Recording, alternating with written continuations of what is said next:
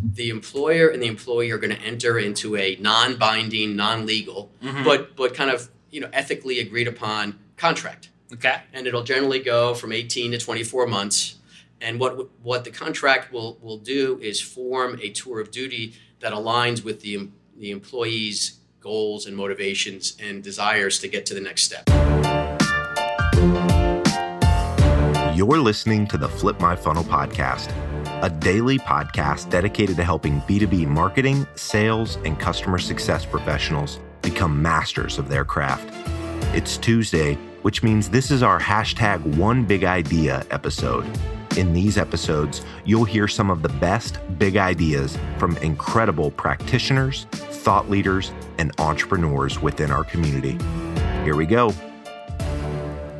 Welcome to the Flip My Funnel podcast. I am super excited to have Dave Keil. He's one of my very good friends. I've become a mentor, friend, a lot more. And we're going to talk about a really interesting concept that he and I met like maybe a few weeks ago for lunch.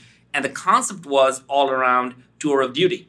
So we're going to talk about that concept, and it's a really interesting principle if you are an entrepreneur or if you're a leader in marketing, sales, or customer success. I think this is a concept that most people miss out on. So we're going to dig into that, what he has learned as he applied this principle in his company, because he is a serial entrepreneur, and he's currently the CEO of QA Symphony, and before that he has done a whole bunch of different entrepreneurship. So he has been there, done that, and knows a lot. But Dave, welcome to the show. Thank you, and I hate to correct you in my first sentence, but as many people do, my name is actually pronounced Keil. I know we're on a first name basis, so I won't hold that against you, but it's unlike it's spelled. Seriously, it's pronounced Keil. Thanks for correcting me after a year. Dana Barrett also got it wrong last week, so you're in good company. All right, I'm in good company. So before we get into this tour of duty, which is a phenomenal concept, I fell in love the day Dave recommended to me or suggested that this is an idea.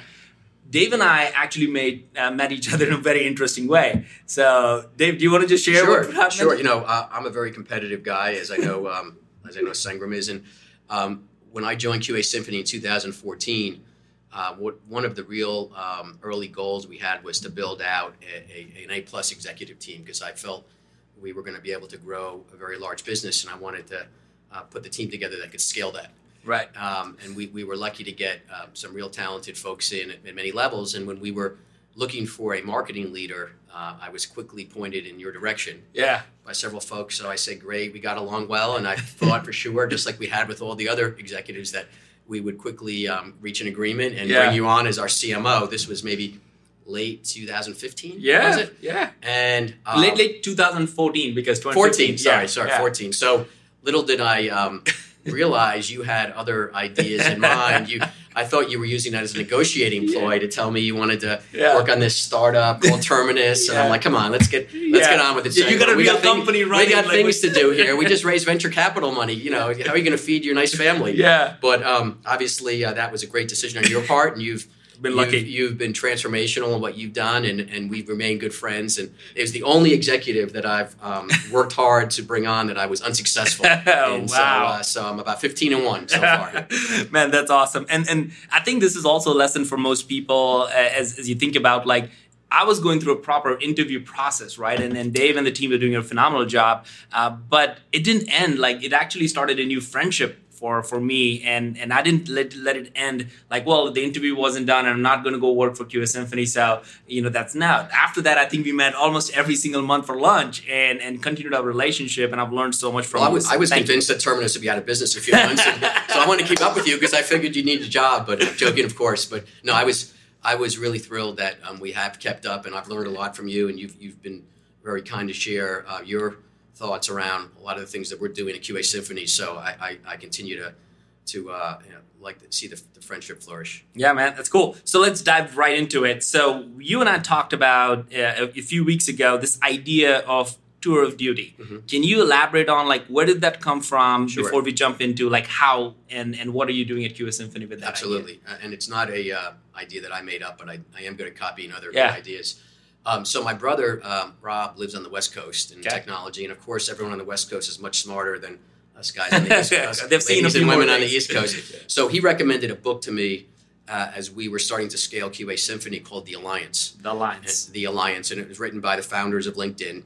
And on a flight to Vietnam, we have an office in Vietnam, so that's my one chance to read books. I read this book, and I was captivated by the message. And really what The Alliance talks about is this framework that has worked at LinkedIn called the Tour of Duty. Okay. And when I read it, and I'm happy to expand, that's what I felt would be really timely to introduce QA Symphony.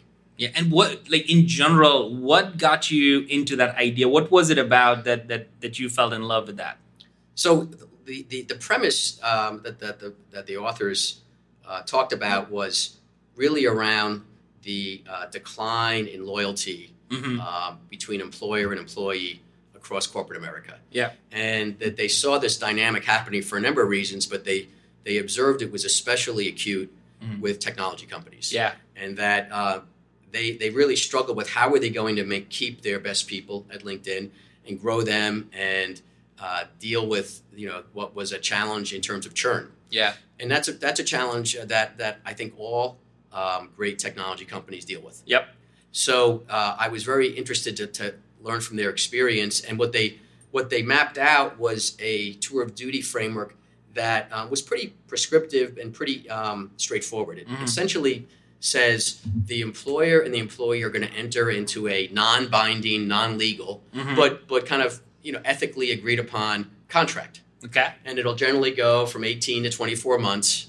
And what the contract will do is form a tour of duty that aligns with the employee's goals and motivations and desires to get to the next step. Okay. So if an employee says, listen, I'm working in marketing, I really want to be in product management. Yeah. That's my goal. That's my career goal. Instead of having to think about how they can, apply for product management jobs at competitors. Somebody else, yeah. They would be very open with their manager and talk about their goals. And together, the manager and the employee would put together a 2-year set of objectives that they would work on together to put the employee in a position to reach their goals. Now, at the same time, like all things, there needs to be alignment and a win-win.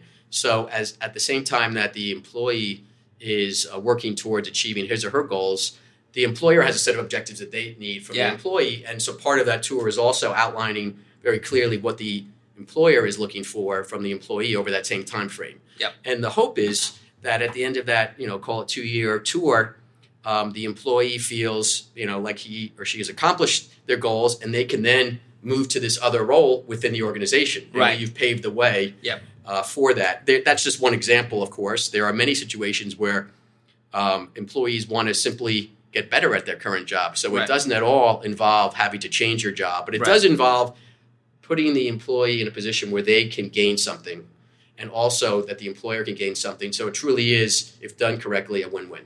So, it sounds phenomenal, right? Like, hey, you're going to have someone come in, and Caitlin is right here, right? Caitlin is still at school. A lot of people have heard from her on this podcast, and I'm looking at Caitlin right now thinking that, wow, that sounds really cool. She can come in and say, hey, I want to be in marketing for the first couple of years, but later on, I might want to be in customer success or sales. Mm-hmm. And now I'm thinking as a manager, right? A lot of the people listening to the podcast might be in like leadership positions in marketing and sales or whatever. And they're like, well, wait a minute, am I hiring people to have them no longer be in my team? Is that what's happening? Is that what I should encourage? Or should I be more trying to keep them in my team? Like, how have you tried to do that? The book certainly addresses that in a lot of detail. And there's, as in many things, no right or wrong answer. Yeah. There's no perfect black and white here. However, I think there is a premise that employees are going to really thrive when they're doing what they're passionate about. Right. And if an employee doesn't want to stay in marketing forever, you as the employer can try as hard as you want, but you're not going to really optimize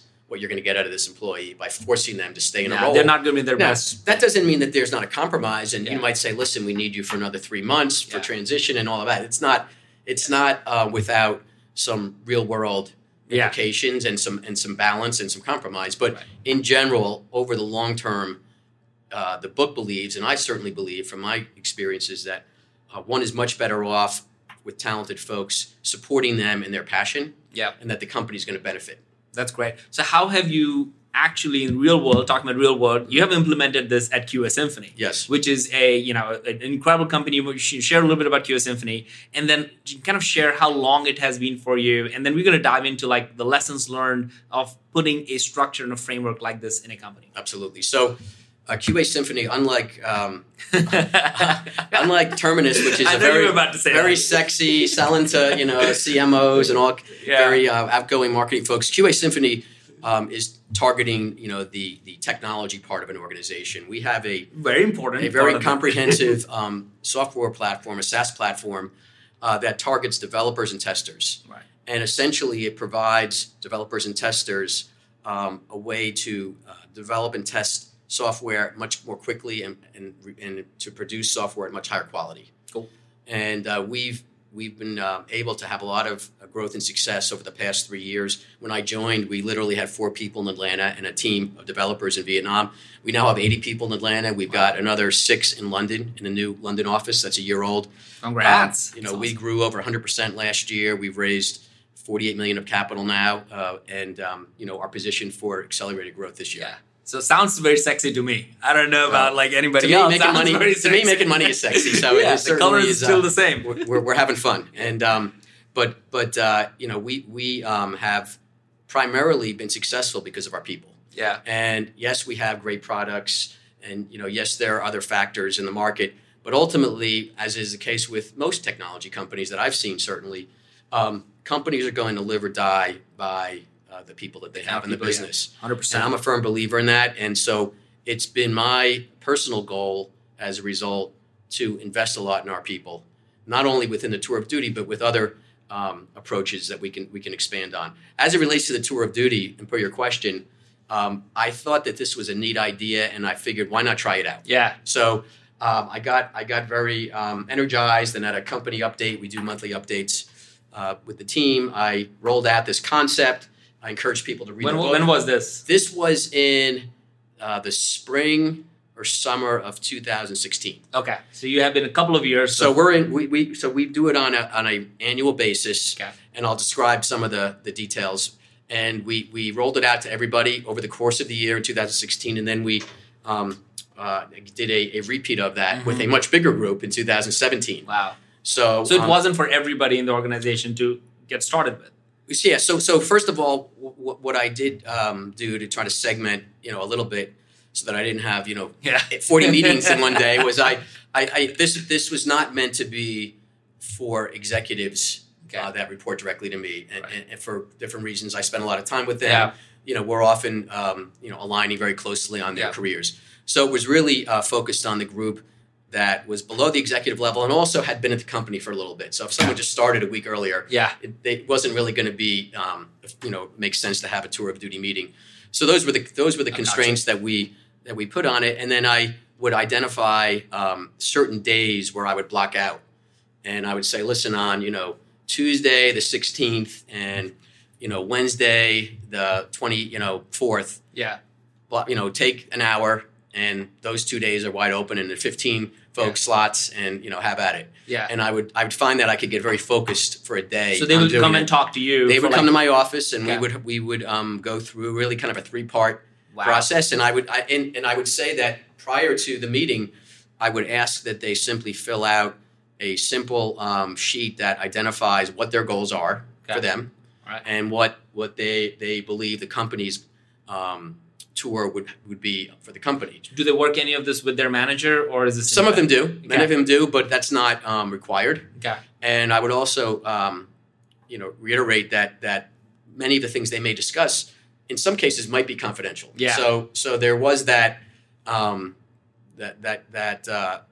piece of it that I was certainly willing to agree to in certain cases. Right. Because they want to change and all that stuff, and they wanted to be very, very. Of course. Wow, that is great. So where is the program now? So, well, first of all, let me say, so we went through it in 2016 over the course of several months, and I was amazed on 2 things. I was amazed how well it was received, and that folks throughout the company really seemed to get a lot out of the time in sharing with me their career objectives, sharing with me what they hope to accomplish over the next 2 years, and then talking about how we might together work towards that. Yeah. So that was really exciting, but what I think was even more exciting to me was how much I learned from the process personally. Right. Yeah. So being selfish, I found that it gave me a terrific and really insightful view often into parts of the company that I hadn't been as close to as I would have liked to have been. I found that almost across the board, my colleagues that met with me were extremely candid and extremely open, and that led to a lot of awareness on my part in many ways. It was also very exciting. This process has allowed for many folks to advance into positions that, had I not gone through this, might not even have known about. So, for example, we opened up a London office a year ago. There was one associate in sales who had done well and said, listen, I'm young, I'm single. If we ever have an office outside the country, I'd love to go. Well, guess what? We opened the office and we sent this guy named Andrew over for a year, and it was a great success. And he was thrilled that it met one of his personal objectives. If I hadn't had this tour of duty, I doubt I would have even known that. There was a great colleague of mine who was in customer success. She was dying to get into product management. We worked through this tour of duty process over a couple of meetings, actually, to find a way to get her placed in product management. And to your point earlier, it was tricky because she was doing so well in customer success. That's what I'm worried about. Her boss was not excited to have her take on this. But ultimately, we all agreed as a senior team that we were going to be better off by investing in our employees. And this woman now is our top product manager and has created even more value in this role. And now part of the role that a employee would have, though, when they move to a new role, guess what, is getting their backfill transition. So part of what Judy had to do was find the next customer success, get that person up to speed, and so then she had transition. double duty for a little bit of time. Absolutely. And that was part of the conversation. Absolutely. I love that. So let's just kind of go into what did you learn from all of this? Were there things that you would say, what, I tried that and that wasn't the best thing to do? Well, I'll tell you, I'll share a couple of things. I found that generally these tours went in one of three directions. Okay. One, about half the people were really happy doing what they were doing, and wanted to just get better at what they were doing. Those were very, easy, good meetings. Dave, can you suggest some courses to take, some books you read that you like? I'd like to, go and maybe visit more clients. I'd like to go to a conference. Yeah. So we worked together on a plan. That's awesome. And that was, pretty straightforward. Maybe in about 30 to 40% of the cases, folks would want to have a longer term goal to move to a different role within the company. We've had a lot of success in moving our SDRs into other roles like customer success and marketing. And, that's been a huge positive for us. And so there was a lot of that. Because that's normally won't happen, right? Normally an SDR goes to an account executive. We've evolved that. I think initially that was the case, but we've actually now have our SDR program is really a feeder to many different roles throughout the company, which has worked out well. So in about 15% of the cases, however, there was not really going to be an alignment. It was someone who came to me and said, for example, I want to be a sales manager in a year. Yeah. And I was able to see that this was unlikely to happen. Yeah. Or in some cases, I remember an individual said, listen, I need to move to become an enterprise salesperson in a year. I've done X, Y, and Z. Yeah. And I just knew that, we were not going to be able to meet the criteria that that individual had. And what I found in those cases is what's better off is working with the manager and ultimately being very honest with the employee, as opposed to stringing them on that something's going to happen that is never going to happen. Right. And I think, to me, you owe it to the employee to put them in a position to meet their goals in another organization. Yeah. Now, that doesn't mean that it has to happen the next day. Right. And it doesn't mean that things sometimes don't change. But ultimately, even those more difficult situations ended up in a net positive for everybody. Yeah, because now you're aware, and you are aware, they're self-aware, their manager's aware. Now you can do something about it. Yes. As opposed to one fine day, somebody just shows up and hey, this is not working out for me. That would be a really bad day. So let me answer your question now. It's a long way of giving you some background. So your question was, what have I learned? What things might I do differently? So the key learning for me was ensuring that I did a better job of getting my team involved in the follow-up and the next steps. So my goal would be to have this initial meeting, document the highlights, and share the highlights and the next steps with the executive team. Right. The challenge resulted when either I didn't do a good enough job communicating that, or there wasn't good follow-up on the next steps. And as you can imagine, if I have this great meeting and a employee's energized. Yeah. And I talk to, the They're probably manager. thinking that's going to happen tomorrow. Well, even if it's not, they think something's going to happen. Yeah. And if nothing ever happens, you've actually gone backwards. Yeah, really bad. Like all things in business, there needs to be both a plan and an execution of the plan. And communication around that. And communication. So I think we're doing better there. Yeah.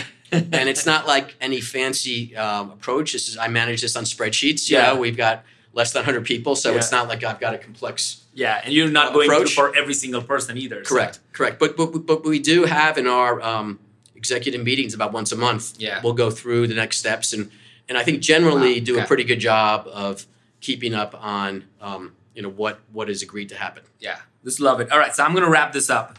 This is phenomenal. I think a lot of people will get a ton of ideas out of it. Like one, for me, the biggest thing, and you hit on this one really, really well, loyalty is no longer something that you can just stay on. Like just because you get somebody a job doesn't mean they're going to stay there forever. You have to figure out a way to find a way for that person to be excited, be passionate, and their passions could change over a period of time as they learn, as they grow. So like Caitlin, I think about Caitlin all the time. Is like, well, Caitlin is like an intern today and doing incredible. Was an intern and now is a full-time at Flip My Funnel. But her passions as she grows and learns might be like, whoa, this is cool. Let me try that. And if I did not, or we as a company did not provide that opportunity for her or create an environment for her, she's going to go find. You've got to invest in Caitlin. Yeah. Right? You've got to invest like you would invest in a product line, and you would invest, in other areas of your company. You've got to invest in the human capital. That is so. It's not. So it doesn't end when after the interview you make a job offer. Goes on your forever. job goes on forever. So I think that's any manager can take a big, a big cue on that one. The other part you mentioned was all around that. This is if you are going to start this thing, first go and get that book Alliance. Yes. And read up on this tour of duty. I don't get any commission on it, by the way. This is a nonprofit part of my job. And it's written by the founders of LinkedIn. So you can actually go and kind of cheat and go on their website, and they put together like a 50-slide PowerPoint. Woo. That gives you the greatest hits of it. If you don't want to read the book, I recommend reading the book. There is some good depth in the book, but if you want to cheat, you can see the PowerPoint. Yeah, they listen to the podcast and they're like ready to go. So that makes sense. And the part that you mentioned about, which is I think really cool, really, really important, is that don't necessarily start with the entire group and make it a big thing, because you never know all the different things. It seems like what the approach that you took was you created a forum almost to get this information out, figured out what type of people would best suit for this to even start the conversation. And then as you learned, you kind of expanded more in the organization, as opposed to just going and saying, hey, this is what we're going to do. Let's just all be very open and transparent. Well, it might sound really cool, but it'd be really hard to execute. You're right. We did it in a phased approach. Yeah, absolutely. We did, in fairness, have some methodology. We did it really by starting dates. So we would start with folks that had been there the longest and go through it in that chronology.